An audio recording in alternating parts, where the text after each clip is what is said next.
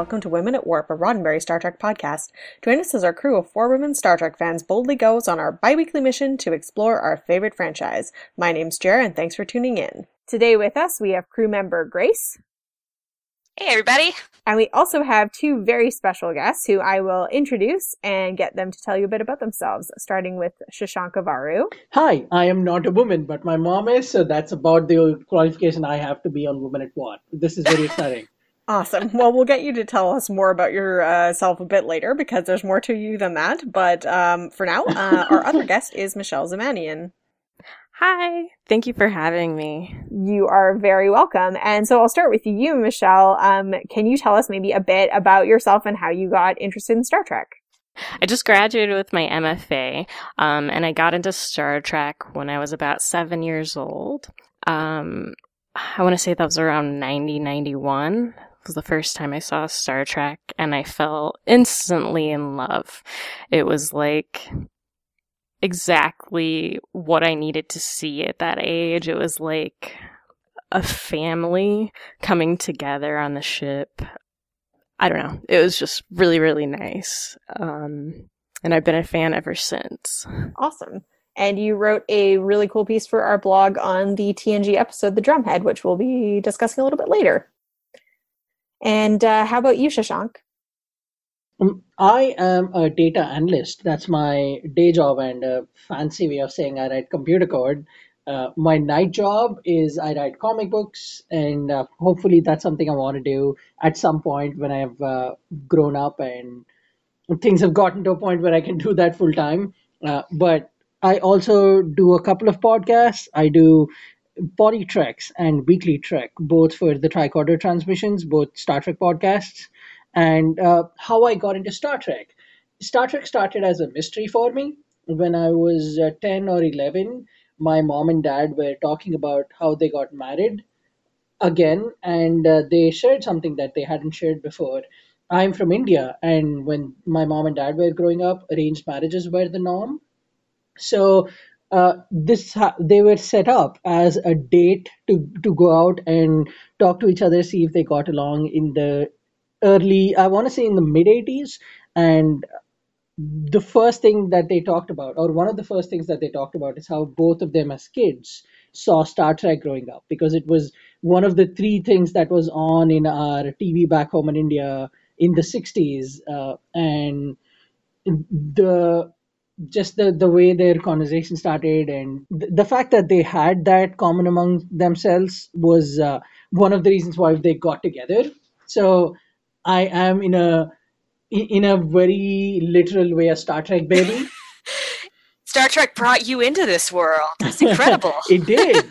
And I really didn't get into it a whole lot because I was like, that was something that mom and dad watched. Why would I watch that? But when I watched the 2009 Star Trek, I just fell in love with the franchise all over again, and I had to go back and watch it. So that's a really long, short story about how I got into Star Trek. Awesome. Yeah. Well, our main topic that we're going to be discussing today is citizenship and immigration, or migration, in Star Trek. And before we get into that, just a brief piece of housekeeping, as we always do. Our show is entirely supported by your patrons on Patreon. If you'd like to become a patron, you can do so for as little as $1 a month and get awesome rewards, from thanks on social media up to silly watch-along commentaries. Just visit patreon.com/women at warp. You can also support us by leaving a rating or review on Apple Podcasts or wherever you get your podcasts. So, back to our main topic. And just before we get into... Would you say we're migrating back to the main topic? Exactly. It's been a short road getting from there to here. But we're going to start with just some sort of really basic concepts before we get into the Star Trek examples. First of all, what is citizenship? I think it's a concept that a lot of us take for granted and kind of assume it's kind of a universal given, but it's not actually. It's a concept with a long and complex history in Western philosophy. But basically, when we talk about citizenship today, we're talking about a legal status that is defined by civil, social, and political rights and responsibilities in the domain of a sovereign state. So the right to vote, the right to, who gets to identify as American or Canadian or British, to work, to the right to greater privacy than some other people. There's a bunch of rights, and there's also responsibilities that come along with being a citizenship. Some that are sort of more just assumed that like a good citizen would do this, and some that are explicit. But it's important to note that historically groups of people have been excluded from full citizenship based on gender, race, etc. So it's not something that I think we're talking about as like to be a citizen is necessarily the goal. But it's a thing that structures our world a lot today, and we're interested in exploring how it works in the Federation.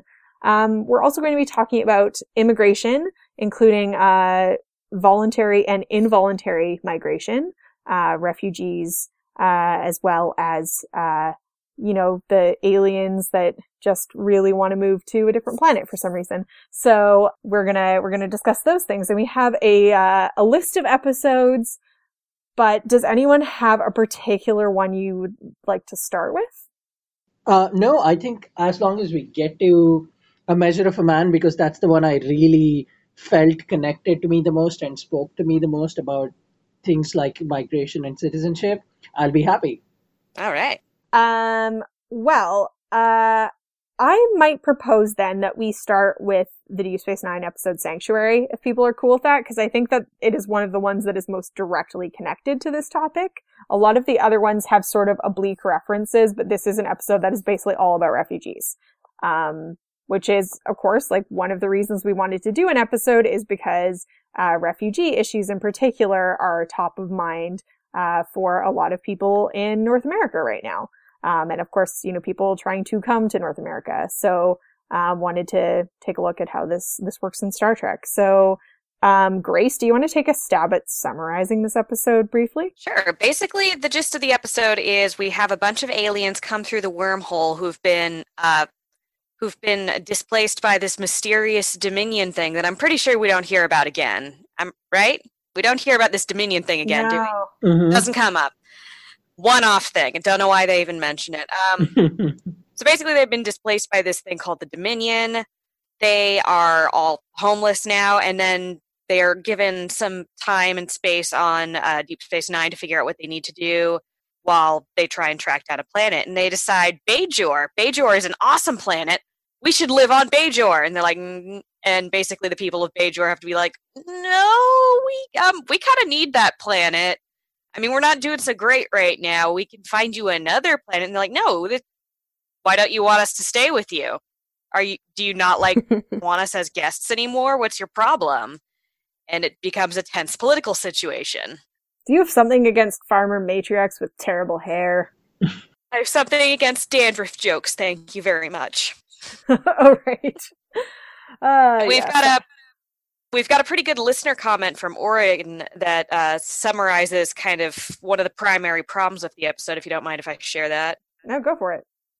The quote we've got from Oren is, "Sanctuary always really bothered me because it seems to be casting refugees as greedy and ungrateful.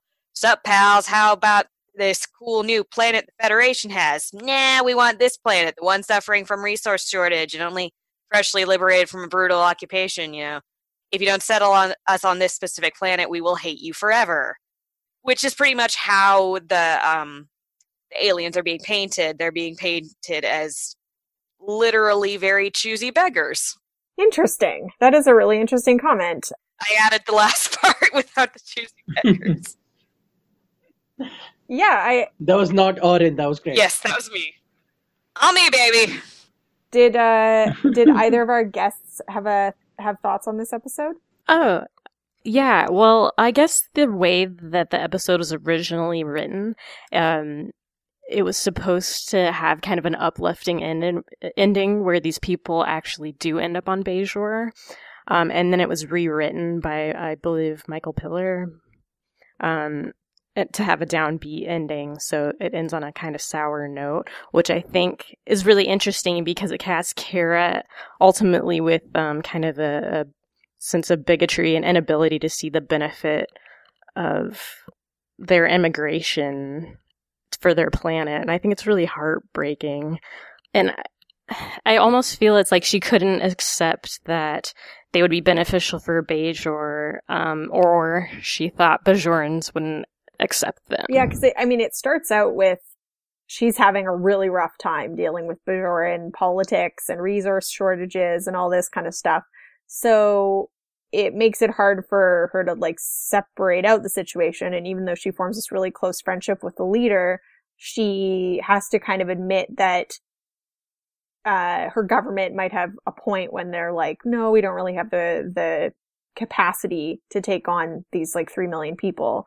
But it's like after this whole thing about how she's already really stressed out, and then the like some of the refugees and are like being in scuffles with Jake and Nog. Jake and Nog, those two major aspects of Bajoran life.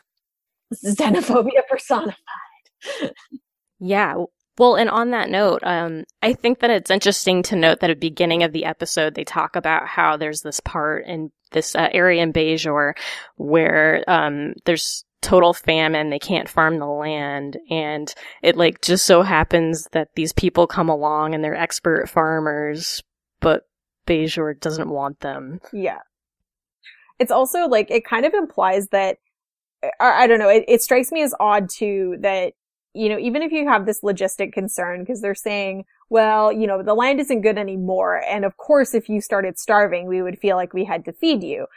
Okay, but like, so you're going to send them to a planet that no one else is on? And then what happens if they start starving there? Like, well, then it's not their problem, you see. And then if the Federation's going to step in that case, why won't the Federation provide some assistance if a bunch of people are starving on Bajor too? It raises a lot of questions. One really cool thing that I found about this episode, and I promise it has nothing to do with the actual topic, but I wanted to bring it up anyway, is the quote, "Men are far too emotional to be leaders. They're constantly fighting amongst themselves. It's their favorite thing to do." I know the topic is very poignant, but it somehow feels like even that quote is poignant for a very different reason, very, very much relevant. I've always thought that if the Federation shown in TNG and TOS represented the ideal America, the Federation and most governments shown in DS9 represent real governments. They're much closer, and they're a lot more similar than what you would find in an episode from TNG. So in that reference, what Bajor did to what Bajor did to the refugees was, while not very surprising, it did seem in line with what would happen or what actually is happening to the refugees today. But the world can see and tell that there are places with all these resources, but instead of actually accepting them and rejecting decades of data, there is data from across the world over time that shows that when economies accept refugees, they accept migrants, their economies get better. More businesses open up because people come from other cultures and they want to grow the horizon for the population available. But in rejecting such kinds of really strong economic data, governments today would rather not accept refugees because they want to cite incidents like the scuffles with Jake and Nog to close themselves away from legitimately helping these people. Yeah. And much like the Koreans, the refugees today really have nowhere to go in the situation that they're in. So it's a very, that's the first thing that struck to me in this episode. Yeah, that's a really good point. And rewatching it did strike me that there were things here that were, I think, unfortunately realistic instead of the idealistic that we even I think expected at this early stage of Deep Space Nine. It's definitely the stuff where they like Quark's xenophobia is particularly pronounced, but there's still sort of it's validated in some ways by showing these scuffles and then the sun stealing the ship and getting in like a firefight and everything. So it's almost, it does kind of reinforce this idea that refugees are dangerous and probably are going to be a drag on the economy or the system instead of the like actual facts of refugee situations.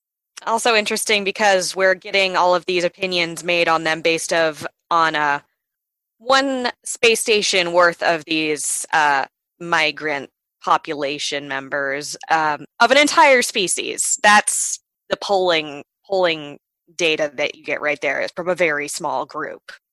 Mm-hmm. It also makes, in a weird way, it makes sense to me too. I can understand the perspective to a point. I can get behind it because just not too long ago they were under the Cardassians, Mm-hmm. Bajorans, and the suffering that they had to go through, which I'm sure started out, if not exactly like this, similar to where people started coming in and they started making deals and arrangements, and before they knew it, that planet was taken over. So I can see to a certain extent why something might like this might have happened, but I'll say more about how the Federation suspiciously decided to stay, a little played a little safe in this, and that disappointed me. But that should have been the exact reason why I think the Bajoran government should have jumped at this and said, you know what, we are stronger than this. We know that even though that happened before, that should not stop us from really helping people. Because if you look at it, Bajor is helped by Federation, Mhm. and the entire reason why they're in that situation is because they somebody took a chance on them. So I would have imagined that the right thing to have done there would be to accept them, but because this is real, DS9 is real. It's more real and more similar to a real world. That made sense to me too, as the plot line itself. Mm-hmm. All right. Well, let's flip over. We're gonna go backwards through the canon today. We're gonna go to TNG. We definitely have a few episodes we want to touch on here. One that I want to start with, which is the episode with the indigenous settlement of people who are of American Indian descent, who live on the planet that is being traded to the Cardassians, and the one where turns out that Wesley's on a vision quest with Traveler. But that's not I don't think the main purpose of the episode, but it is an interesting episode. Albeit that B plot raises a lot of questions also. Yeah, it does. And you should really Yeah. take a listen to our episode, Indigenous Representation in Star Trek, where we talked about it in depth with some really cool guests. But it's an interesting episode because it talks a bit more directly about Federation citizenship and the ability to renounce Federation citizenship and the types of rights and protections that maybe citizenship does or doesn't afford to groups of people. Does anyone have any thoughts on Journey's End? The first thing that I realized when I saw this episode was that it seems like even that far ahead in the future, minorities will still have problems having or getting the land that they have found and having what they have, just holding on to it. It seems like this episode is a really good metaphor to say, hey, no matter how far we go into the future, you people will still be suffering. It seems funny, tragic, Mm-hmm. heartbreaking, and terrifying all at once. And it was just a lot to take in when I saw the episode. But the fact that Starfleet went to the ends of the universe, but indigenous peoples were still suffering, it kind of broke my heart. Yeah, I mean, they said they had taken like 200 years to find that planet. You got to admit, you can't help but wonder if that is a byproduct of the thinking of the people writing the show, though, who are just used to seeing these minorities put into these situations. And if you're going to have, like, the first thing they think of if you're going to have a story with Native American characters is they are displaced, they are impoverished, that is just the go-to for these groups of people for them story-wise. Yeah, that's Yeah. tragic on its own too, and it's like like exactly what everyone's been saying. It's like the toxicness of colonization never really ends. I mean, I think they're, not including the Wesley Traveler subplot. There are some really, really nice moments in this episode, and I think the dialogue between Picard and Ned Romero, who plays Anthwara, there's some really powerful moments there. I appreciate that they're probably more powerful for a white viewer thinking of this for the first time than for an indigenous viewer. But still some nice lines. But what I thought was interesting is, so first of all, basically they give away their planet to the Cardassians. And they say, okay, well, we just have to move these people and they should just be happy because we're going to find them a new planet. So first of all, why didn't they find them a planet earlier than this if the people had been looking for 200 years? Also, if they've got another planet readily available, why not give that to the Cardassians? Yeah. Well, because the Cardassians are more, they're powerful, they have to put it bluntly, to me at least, it seems like clearly they're more important to them than these indigenous people. 100%. It's not unlike not unlike the Dakota Access Pipeline situation, right? Everybody in the world came out in support of them, but it went through anyway, and now the Dakota Access Pipeline has gone through that land. Yeah, and there almost seems like that cliche of the greater good constantly going on in this episode with like the higher ups, like the admiral being like, oh, this is for the greater good. And it ends up basically coming down to the citizenship of these people in the Federation on this planet is completely conditional. Yeah. And it's also heartbreaking, and I know that it's supposed to be, and so it comes off a little bit heavy-handed, but the reliving of history. Yeah, I mean, it's kind of gutting that, like, I think this is a good example of how citizenship is not like a universal neutral system, that this was a system that was imposed on Indigenous North Americans and then basically, but it's like, well, but you only get some of the benefits to start, and only if you play ball. And then even in the 24th century, you still only get the benefits if you play ball. And that means being willing to be relocated again. And, basically at the end, Picard tells Anthwara that by renouncing their status as Federation citizens, any future request you or your people make to Starfleet will go unanswered, because you'll be in Cardassian jurisdiction. So basically they're cool with things going totally sideways after the fact. And that seems odd to me, because certainly they intervene on behalf of non-Federation citizens in other situations. Yeah, this is definitely a case of don't let the door hit your ass on the way out of our utopian society. Yeah, better not get sick, guys. I'm sure things will be peachy for the people who are going to be overtaken by a species who's well known for having their trials after a punishment has been executed. We'll just leave them there. It's going to be fine. Fine. I do like the scenes with Picard and Gallivek that are supposed to just make you feel a bit better about the deal at the end, but it's just. But then all of Deep Space Nine happens, and you're like, geez, yeah, left them there. Well, and you're also just like, I really, really get the Maquis. If I didn't before, get them now. Yeah. I have a theory about why the Federation does not involve themselves as much in wanting to help these people out. I think it's because, unlike Bajor, which is a strategic opening point into a wormhole that gives them a lot of economic and military benefits, this is just a land that is going to be a pawn in a bigger game for the Federation. Mm-hmm. So it shows a little bit the hypocrisy of the Federation too, that aligns itself and shouts to the universe that we want peace and we want everyone to be accepted. And yet in this situation, they're, like you said, okay with everything going sideways for these people because, well, they don't get the bigger benefits like they do with something like Bajor. Mm-hmm.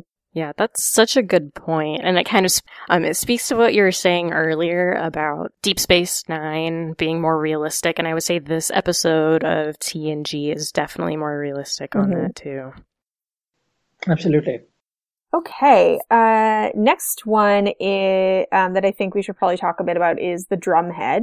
And Grace, did you want to read our listener comment from Lori? Absolutely. We've got a listener comment from Lori again here that says, I think about the drumhead a lot lately, given politics in the U.S. right now and the us versus themness of it all. While the Federation is supposed to be almost like a utopia, it's a case of believing their own propaganda. It's a galactic sort of nationalism that doesn't and can't serve all its citizens. Very accurate.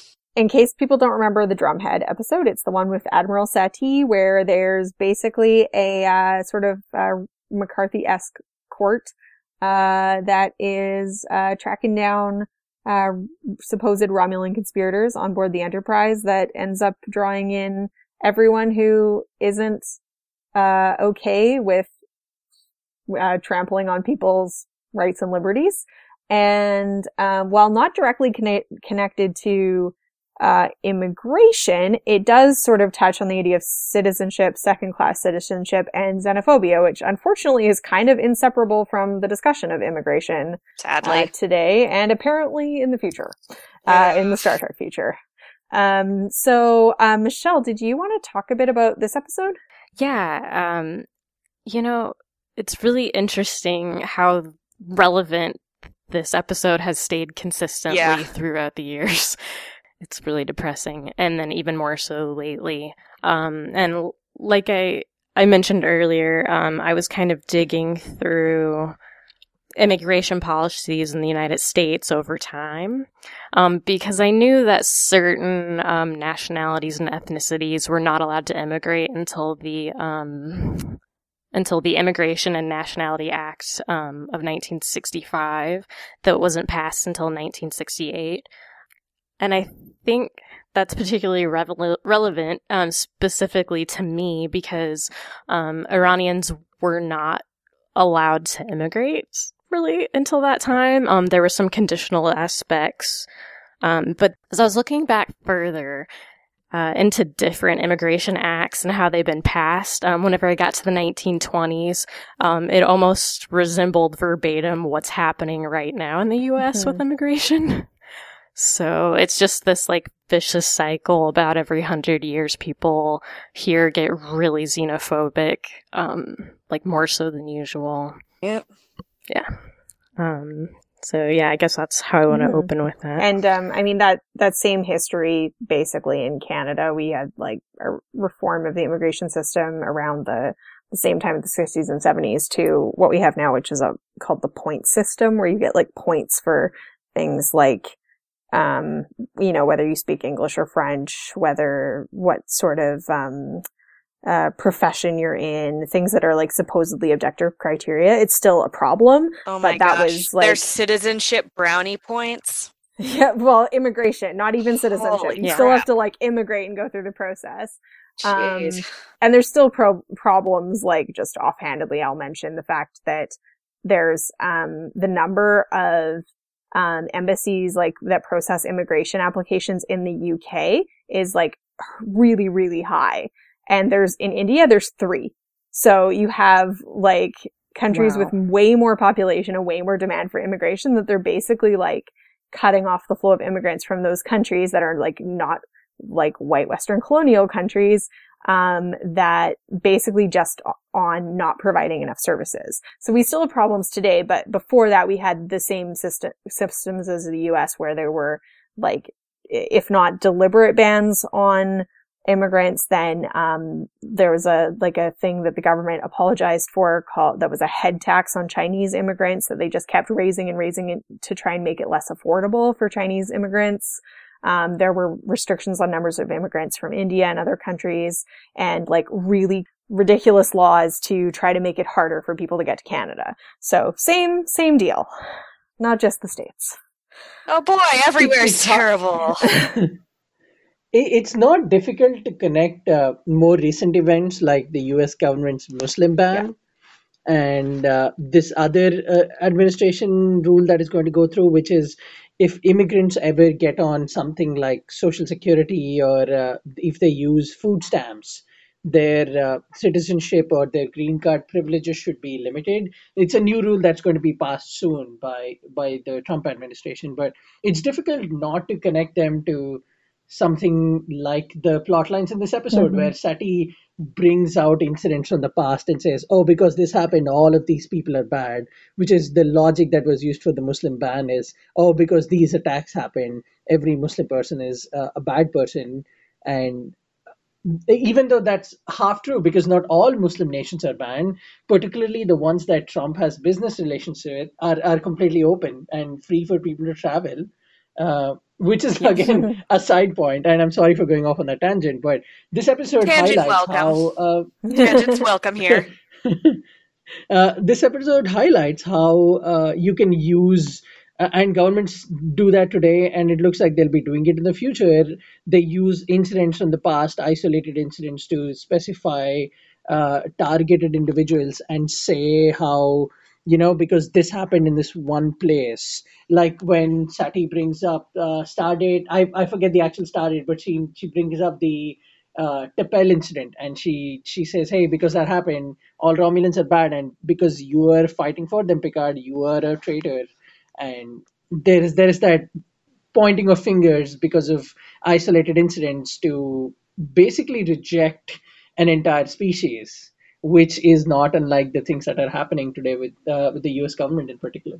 Yeah, and I would like to point out that a lot of the countries in the quote Muslim ban are countries that do not have economic relations with the United States, and also most of them don't buy weapons for the United States. So I just want to throw that out there. Fair point to bring up. Also, I believe none of the terrorists that were involved in 9/11 were from those countries. No, Yeah. they were not from those countries. Yeah, but it's like the facts don't matter because they're stoking fear, and you get and the same thing in the Drumhead where it starts out like, oh, okay, well, we suspect Simon Tarsus because he lied about being part Romulan, and like that's already a little scary, and I think Picard's advocating is really powerful.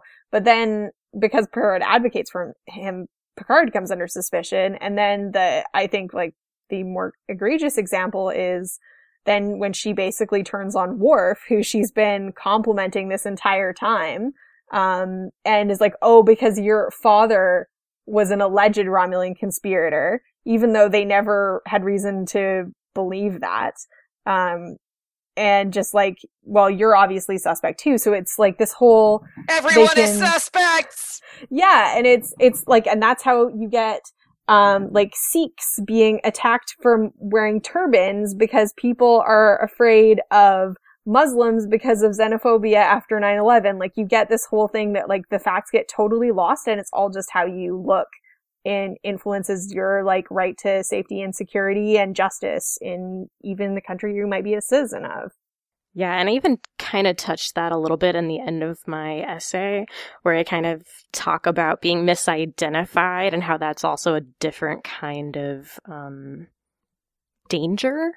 I think that a lot of minorities have that issue as well, just like with the Sikhs, for example, or I'm thinking of a pretty terrible example of where two Indian men were misidentified as Iranian in Kansas City and they were shot. Mm-hmm. So, like, that's just like a whole other level of misidentification. And I think that it's terrifying in the episode, especially that, Simon Tarsus grew up as a human, basically. He just had like this small part of his genetic code was Romulan, and that alone made him suspicious. And I relate to that a lot, unfortunately, because I am half Iranian. So like, I have to kind of play that game with people and go, are they cool? Can I talk to them about this? It's always on my mind. One thing of note also in this episode is the very impressive tactic that seems to have outlasted centuries, which is that when somebody says something false and you point them out and you say, hey, what you're saying is false, they accuse you of being a traitor or saying you're not one of us by making you fear that what you're pointing out is wrong. They instill that insecurity in you, and that's how for generations people who are really willing to stand up for someone are so scared of the consequences because they don't know what would be called at for them, that even knowing that something's wrong, they're too afraid to come out and say it. And that's what Seti does, and when she accuses Picard of treason. And it felt really right when at the end of the episode Picard said, vigilance, Mr. Worf, this is the price we have to continually pay. That people have to continue to be vigilant, and no matter how many people yell out fake news and what you're saying is wrong and you don't know how it's like and men's rights are being abused, that is the one that's under danger. When people say things like that, it's very important to be vigilant and point that out, even if people accuse you of things. Well said. So if there's nothing else on the drumhead, we can move on to another TNG courtroom episode, which is A Measure of a Man. And I think you wanted to talk about this episode, Shashank. Oh yeah, Measure of a Man is that episode that was the aha moment for me when I was watching The Next Generation. I'll confess, I prefer Deep Space Nine to The Next Generation just because there is a brown guy who's a lead on the show, so that felt really good to me, and B, because like I said, the plot line seemed more real and they connected more with me. But when I saw Measure of a Man, which is in season 2, which doesn't have a whole lot of good episodes, uh, I I became so obsessed is the wrong word. I became so fascinated with that episode. I actually sat down and wrote fan fiction for myself in the episode in which I Aww. was in the chair that Data was in, Oh, wow. and there was an American on Picard's side, an American on Riker's side, and they were both arguing about how if there is a kid in India who grew up and all he wanted to do with his life was live in America. And all that he thought was the greatest thing I'll ever do with my life is move to America. And more than anything, more than breathing, I want to be American. If I have that kind of love for a country, for a culture, and something an ideal that I want to be a part of, will I get to be that? Will a paper decide that? Will a scientific process decide that? Or does my word count for anything? And so, Measure of a Man worked on so many levels for me. It seemed like the really, really underrated metaphor for immigration. A lot of people talk about it as a metaphor for humanity and what it means to be human. On another level, it connected to me about what it means to love a country in which you'll always only be a guest or a visitor.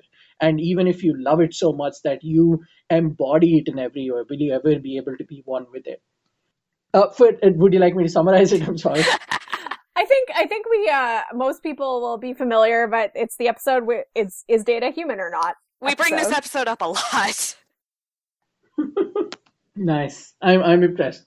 Count me on that jukebox. Yeah, that's really interesting. I don't think that's something that we'd thought about before. And just a random sort of related note on this episode, Melinda Snodgrass, the writer, was asked about how Data might become a citizen of the Federation and like what her thoughts were around this episode and Data's citizenship rights as an android. And she said that it's possible that he could become a citizen once his humanity is established based on Dr. Soom's citizenship, as like that he would be seen as equivalent to an offspring of Dr. Soom. Or possibly that there could be a system wherein someone like Data or perhaps like Jayla in Star Trek Beyond could be able to apply for citizenship after a certain number of years of service in Starfleet. It's not something that Star Trek really deals with in terms of like how does this whole thing actually work? How do you become a Federation citizen? What rights does that bestow on you? There's like very, very few actual details in the show. For an organization with crews brave enough to go down and stop a volcano from bursting open so these people will survive on a planet that they have no connection to, they really seem to like their paperwork about people who want to belong to their organization. Yeah? It is funny how they choose which things to get super pedantic over.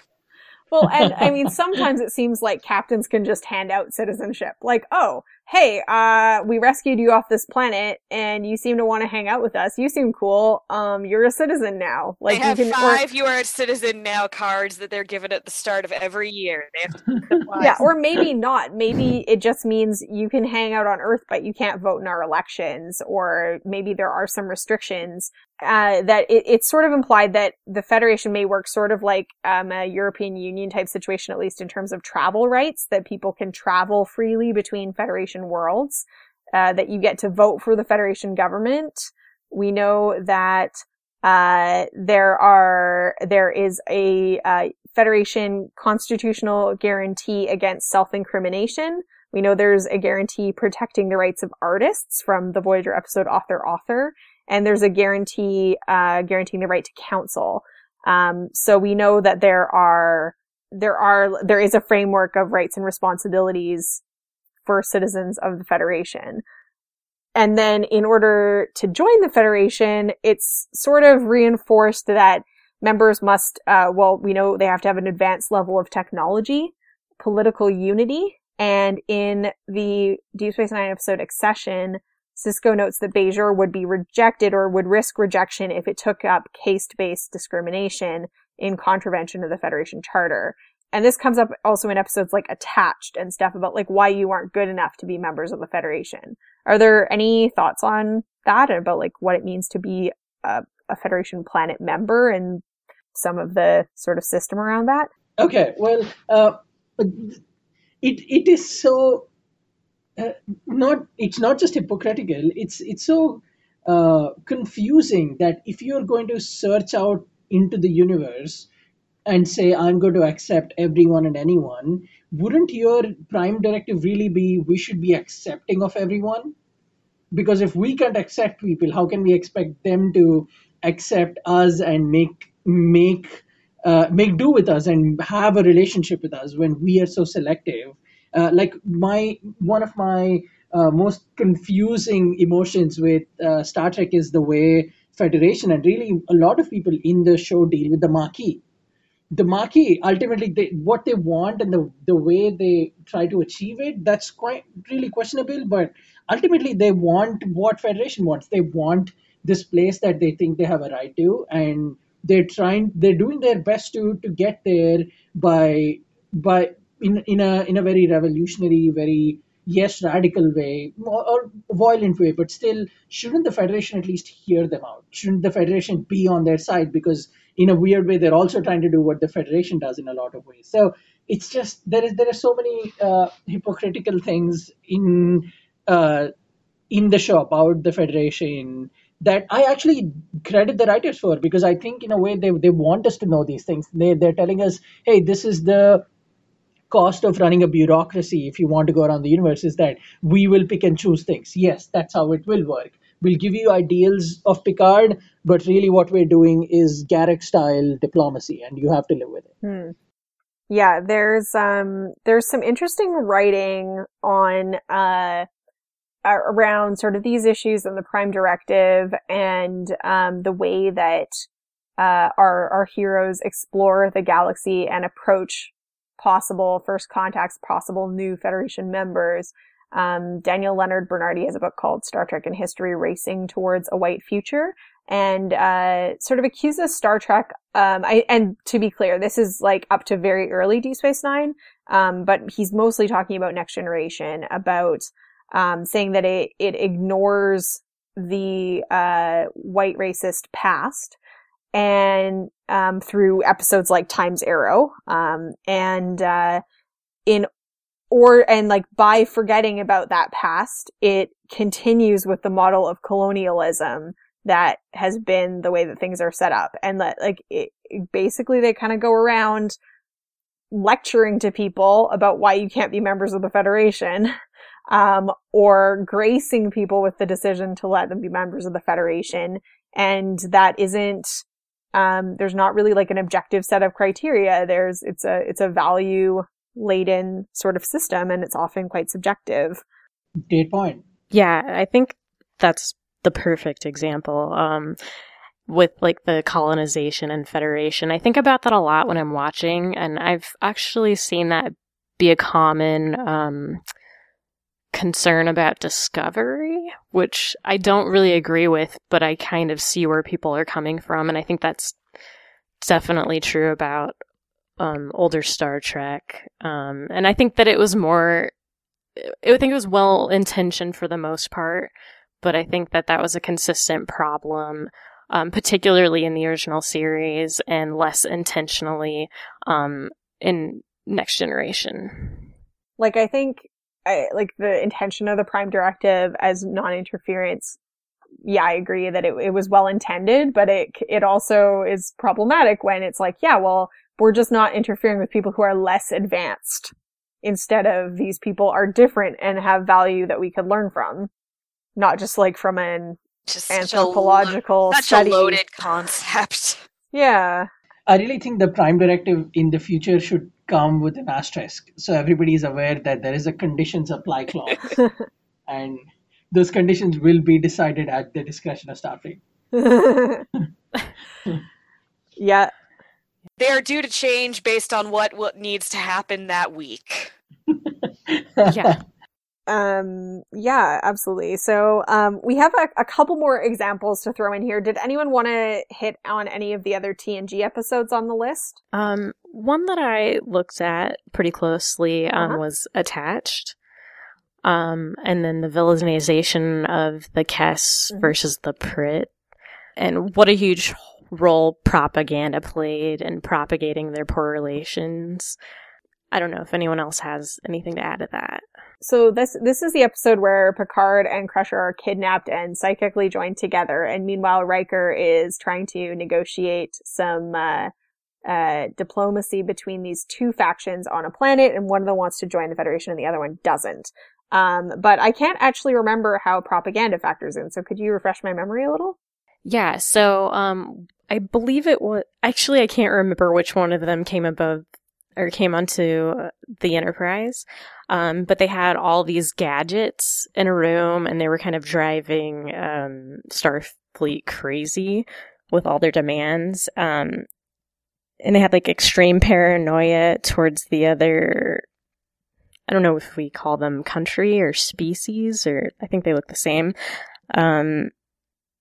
Yeah, I don't know. It seemed kind of perfect whenever you look at any culture that villainizes the other. Like, it's extra paranoid and extra like hyper vigilant. Like they have like very extreme surveillance techniques, and they're constantly looking for proof that the other side is devious. Yeah, and then labeling everyone as a spy. Mm-hmm. Yeah, that's really interesting. Because I mean, I picked this episode out because it shows an example of where they end up saying basically neither of you is good enough to be a member of the Federation. One of you is really isolationist, and the other one is really paranoid, and neither of you can join us. So, but that's another good point too about like how internally to this planet, they're deeply fearful and distrustful of one another, and have this, you're right, the one that's more I can't remember which one it is either, the Kess or the Prit, the technological ones, they're, like using all of these strategies of monitoring and surveillance to basically try and build a case against the ones that they just don't trust. Yeah, I can think of so many real-life examples. It's kind of bananas. Yeah. I promise I'm not trying to knock on the Federation. I still think it's the best organization in Star Trek. But if you could actually accuse in DS9's Sanctuary, the first episode we talked about, you could accuse the Bajoran government of both a little bit of isolationism and paranoia. And yet the Federation has such a vested interest, they can't help but change their tunes to make sure they match it with the people they least want to offend. There is a little bit of hypocrisy there for you between the franchises. Yeah. Plus, they're eager to get Bajor into the Federation as soon as possible because, especially once they figure out they're near the wormhole, and because of strategic interests involving the Maquis. Suddenly, there's just so many less loopholes to jump through on joining the Federation at that point. Suddenly, that asterisk just disappears, and you can have all the... They get the simplified terms and services. Yeah. Yeah, but that's really interesting. So, I mean, well, not an episode. I did also put Star Trek Insurrection on this list because this deals with an attempted forced migration of a group of people that they think are pre-warp, basically because Federation corruption. The movie's so freaking weird. Any thoughts on Star Trek Insurrection? Why are they withholding all that, like, Fountain of Youth planet from everyone else? Everyone wants to stop time and see the flowers, whatever that flower did. There's like less than 200 people in that town. Why do they get an entire planet? And maybe if we all get some of that fountain of youth, we could get rid of our dandruff problem. Oh, you think so? Do you really think so? Well, and then once they figure out that the people are actually highly advanced, theoretically, couldn't they open negotiations with them to share land on the planet? But I mean, I guess they do sort of talk about other options, but by this point, Skin Stretchy Man and Bad The guy Admiral, who killed Mozart, don't you know? Yeah, exactly. F. Murray Abraham as Ruotho, and the mean admiral. They're like, we need to get this planet stuff faster, so that's why we're going to build this collector that kills the whole planet. I mean, I think this is one of the most clear examples of like Federation corruption leading to direct violation of the Federation's stated principles. And one of the most convoluted plots of any of the movies. Yeah. Also includes surveillance. In this case, like archaeological or anthropological surveillance at the beginning. Like, let's see how advanced they really are. And yeah, it's weird.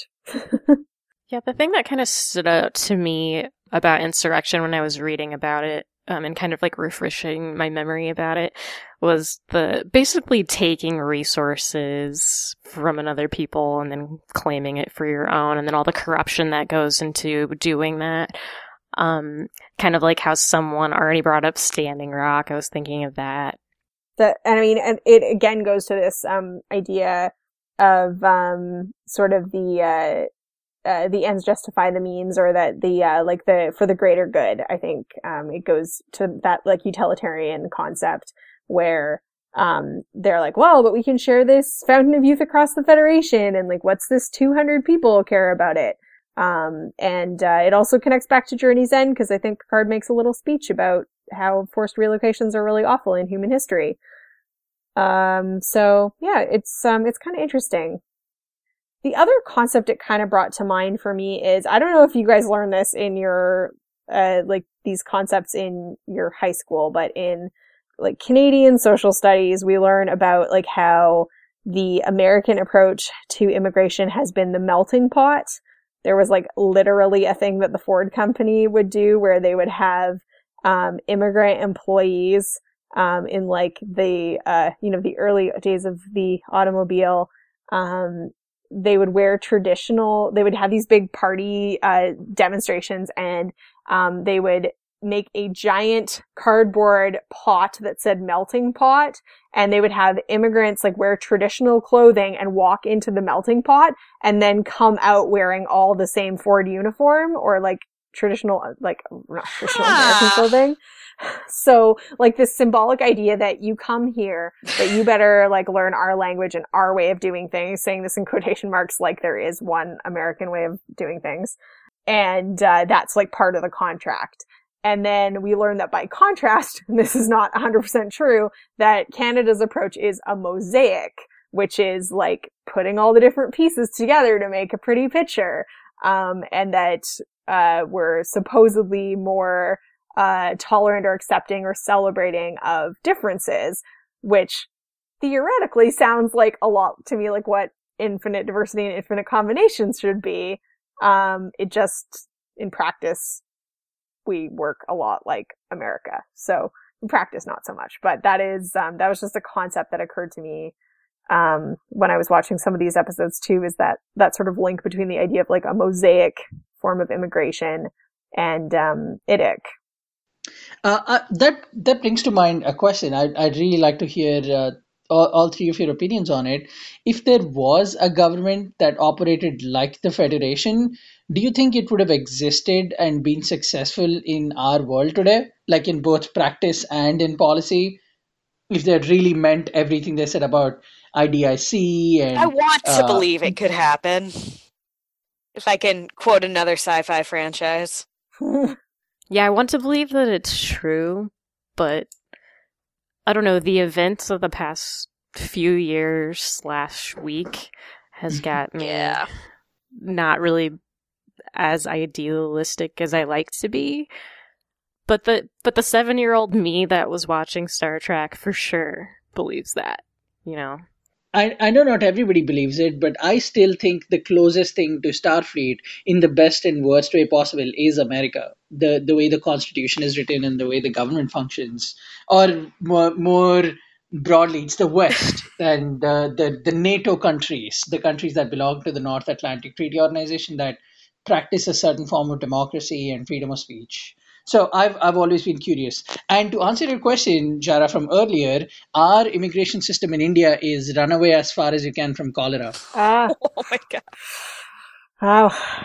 So the United Federation of Planets charter is supposed to be based on the UN charter, and we hear there's one Voyager episode where I think you see part of it on a screen, and it's basically just like an edited version of the UN charter. So I think if we're considering the United Federation of Planets and the UN to be similar, I would hope it would go better.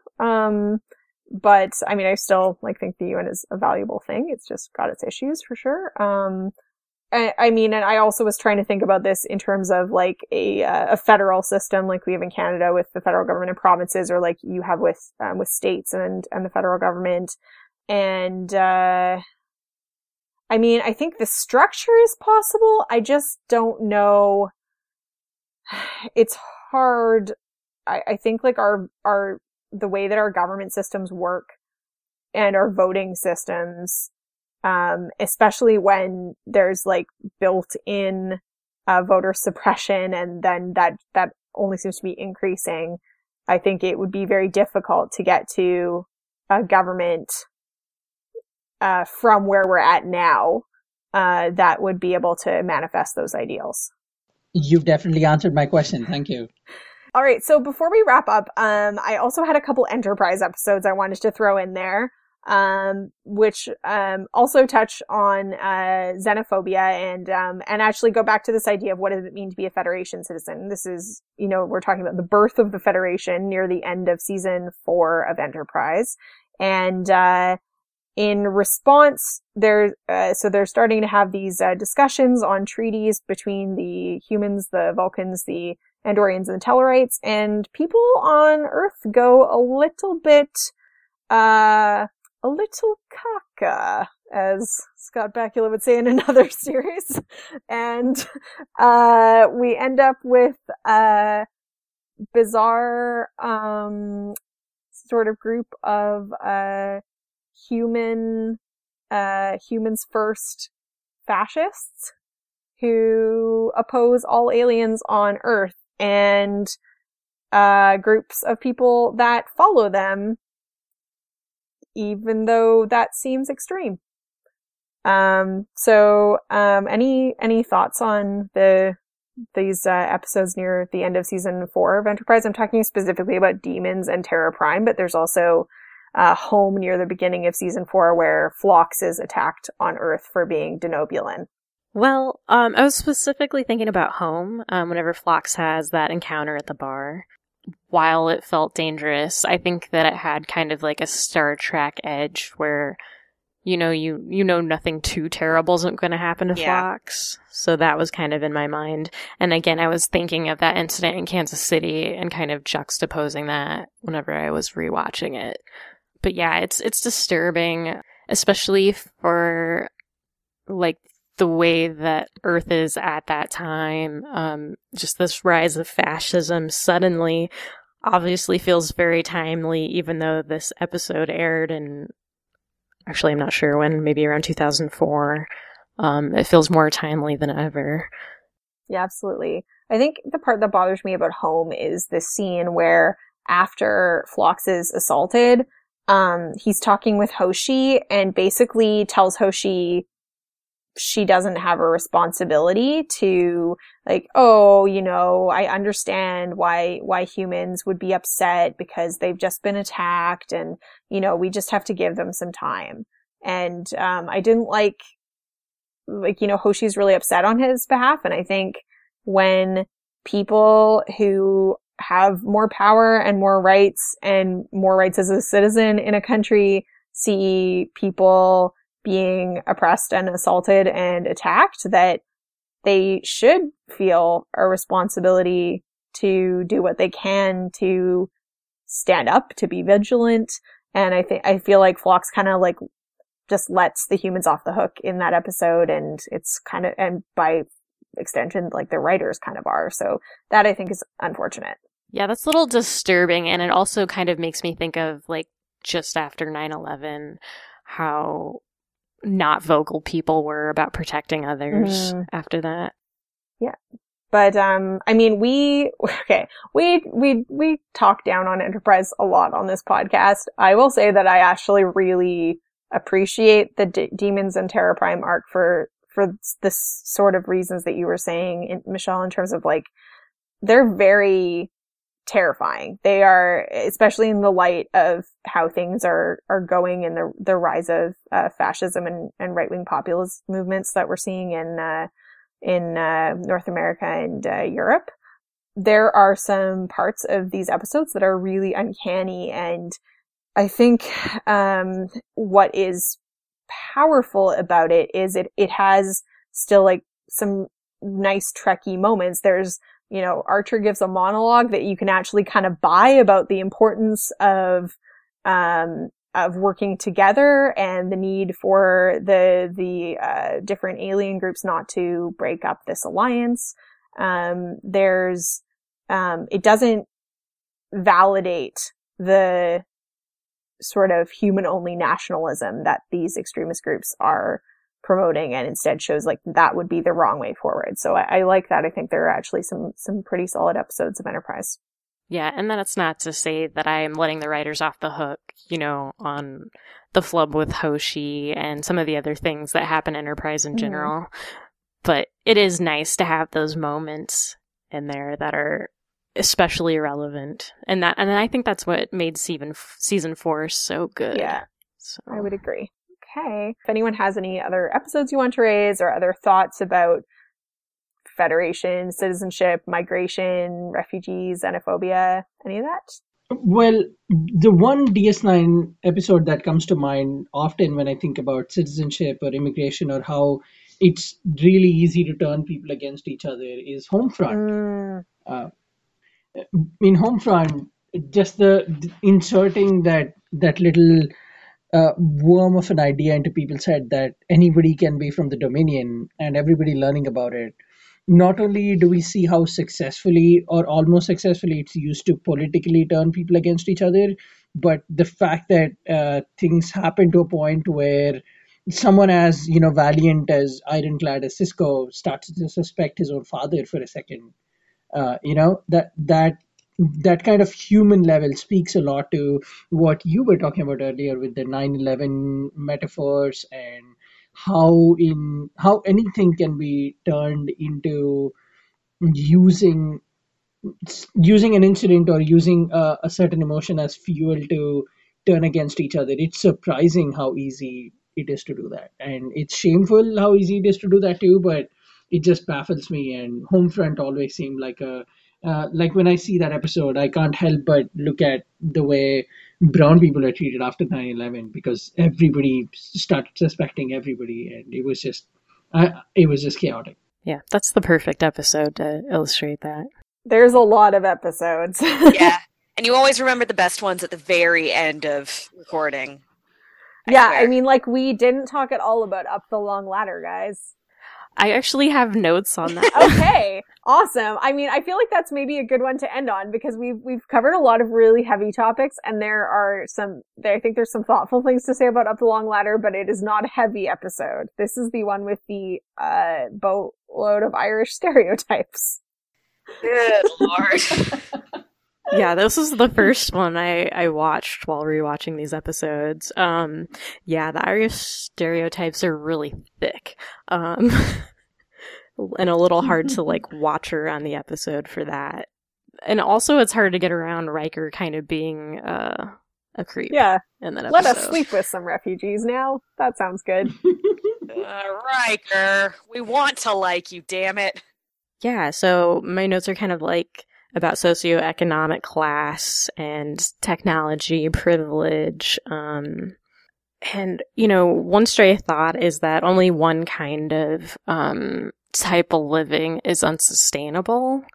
So just being all technology based or just being all agriculture based is not sustainable, I think.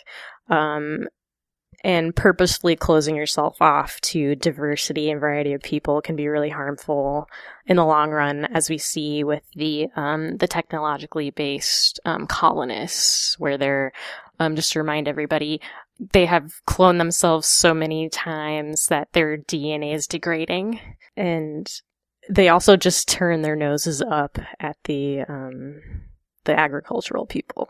So, just fun bunches all around in this episode. Yeah. Lest we forget that many early immigration restrictions in North America were targeted at Irish immigrants. So, in that way, that's kind of appropriate. Many of whom had to leave Ireland because of a very specific agricultural practice that screwed them over. Yeah. Yeah. So this episode does not, I think, really do that history any justice. It's The Bachelor for gene pools.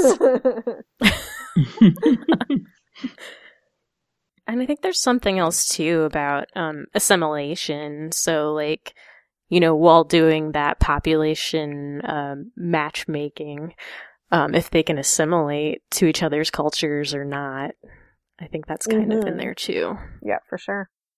Awesome. Well, we are getting to the end of our time. Does anyone have any final thoughts? When you told me about recording this episode, I was under the assumption that, hey, this is going to be a discussion about what it means to be a citizen. But what turned out to be a great surprise is that it actually turned into a discussion about what the problem with the system is. And that's not unlike the world we live in today. What people usually assume is if somebody is rejected or if somebody cannot belong to a society that they want to be, that there is something wrong with that person. But I think what we did with this episode today is prove over and over that there are so many outward factors that affect someone and keep someone from being where they really want to be. And if anything, it should help everyone reconsider if they do have negative stances about any kind of people or cultures, that if you're thinking that somebody might not be good enough to be at a place or belong to a system that they want to be a part of, maybe the problem is not with them. The problem is with the system that is not accepting enough or not free thinking enough or not wide enough to bring everyone under its umbrella. If there is a system out there that wants to bring prosperity, it will not do that while being isolationist and being closeted within itself. It'll just choke on its own to quote unquote integrity and die. But what we have seen, especially with citizens in Star Trek and citizens in the real world, is that the only way to grow is by accepting people. The only way to grow is by accepting differences and celebrating who we are and not trying to fight each other for what your idea of that other person is. Yeah, I was just kind of thinking about just general paranoia, propaganda, xenophobia, and what roles that plays in immigration and citizenship, and how those things are not only toxic for, the people who are trying to make a home in a new place, but also for the people who are already there. You can't have a fulfilling, nice society whenever those are the main things that are always on people's minds. Yeah, it's certainly not fun or fulfilling to be living in a state of fear and suspicion all the time, and probably prevents from moving forward and forming productive partnerships and relationships and appreciating infinite diversity and infinite combinations. Awesome. Well, it was so great having both of you here. We're going to do our outros, and this is where we ask you where people can find you elsewhere on the interwebs, or if there's anything else you're working on that you would like to plug at this point. So I will start with you, Michelle. Yeah, you can find me on Twitter at Emmy Zamanian. So that's MEZAMANIAN. I'm mostly just ranting to the void about various political issues. So, and then I am working on some what they call fabulous fiction. I'll be reading at the writing conference in March, so that's a little ways away. But that's all I have on my plate right now. And how about you, Shashank? People can find me on @gutter_hero on Twitter, which is about the only social media I use. It's a great place if you want to read about more political tweets and comic book related tweets, because there aren't enough of those going around on Twitter. And if you're really interested, I would appreciate it if you reached out and found the Tricorder Transmissions, on which I co-host Polytrex, which is a political Star Trek podcast. We try to find common ground between real world politics and Star Trek, and we try to make light and seriousness of it all. And then I co-host Weekly Trek, on which we cover the news that that came in over the week in Star Trek. So those are two podcasts that I do, and I would appreciate it if you got to listen to it. Fabulous. And Grace? Find me on Twitter @BoneCrusherJank. And in your dreams. And I'm Dara, and you can find me on Twitter @JARRAH Penguin. And if you would like to get in touch with our show, you can find us on Facebook, facebook.com/women@warp. You can find us on Twitter @women@warp and on Instagram @women@warp. We're also on, we have our own website, womenatwarp.com, where you can comment, and you can email us at crew@womenatwarp.com. And if another way that you can help out our podcast is by leaving a rating or review on Apple Podcasts or wherever you listen to your podcasts to help other people find us. And for more from the Roddenberry Podcast Network, visit podcast.roddenberry.com. Thanks so much for listening.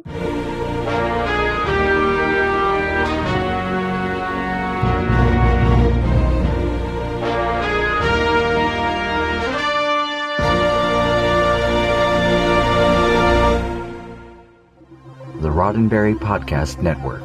Podcast.roddenberry.com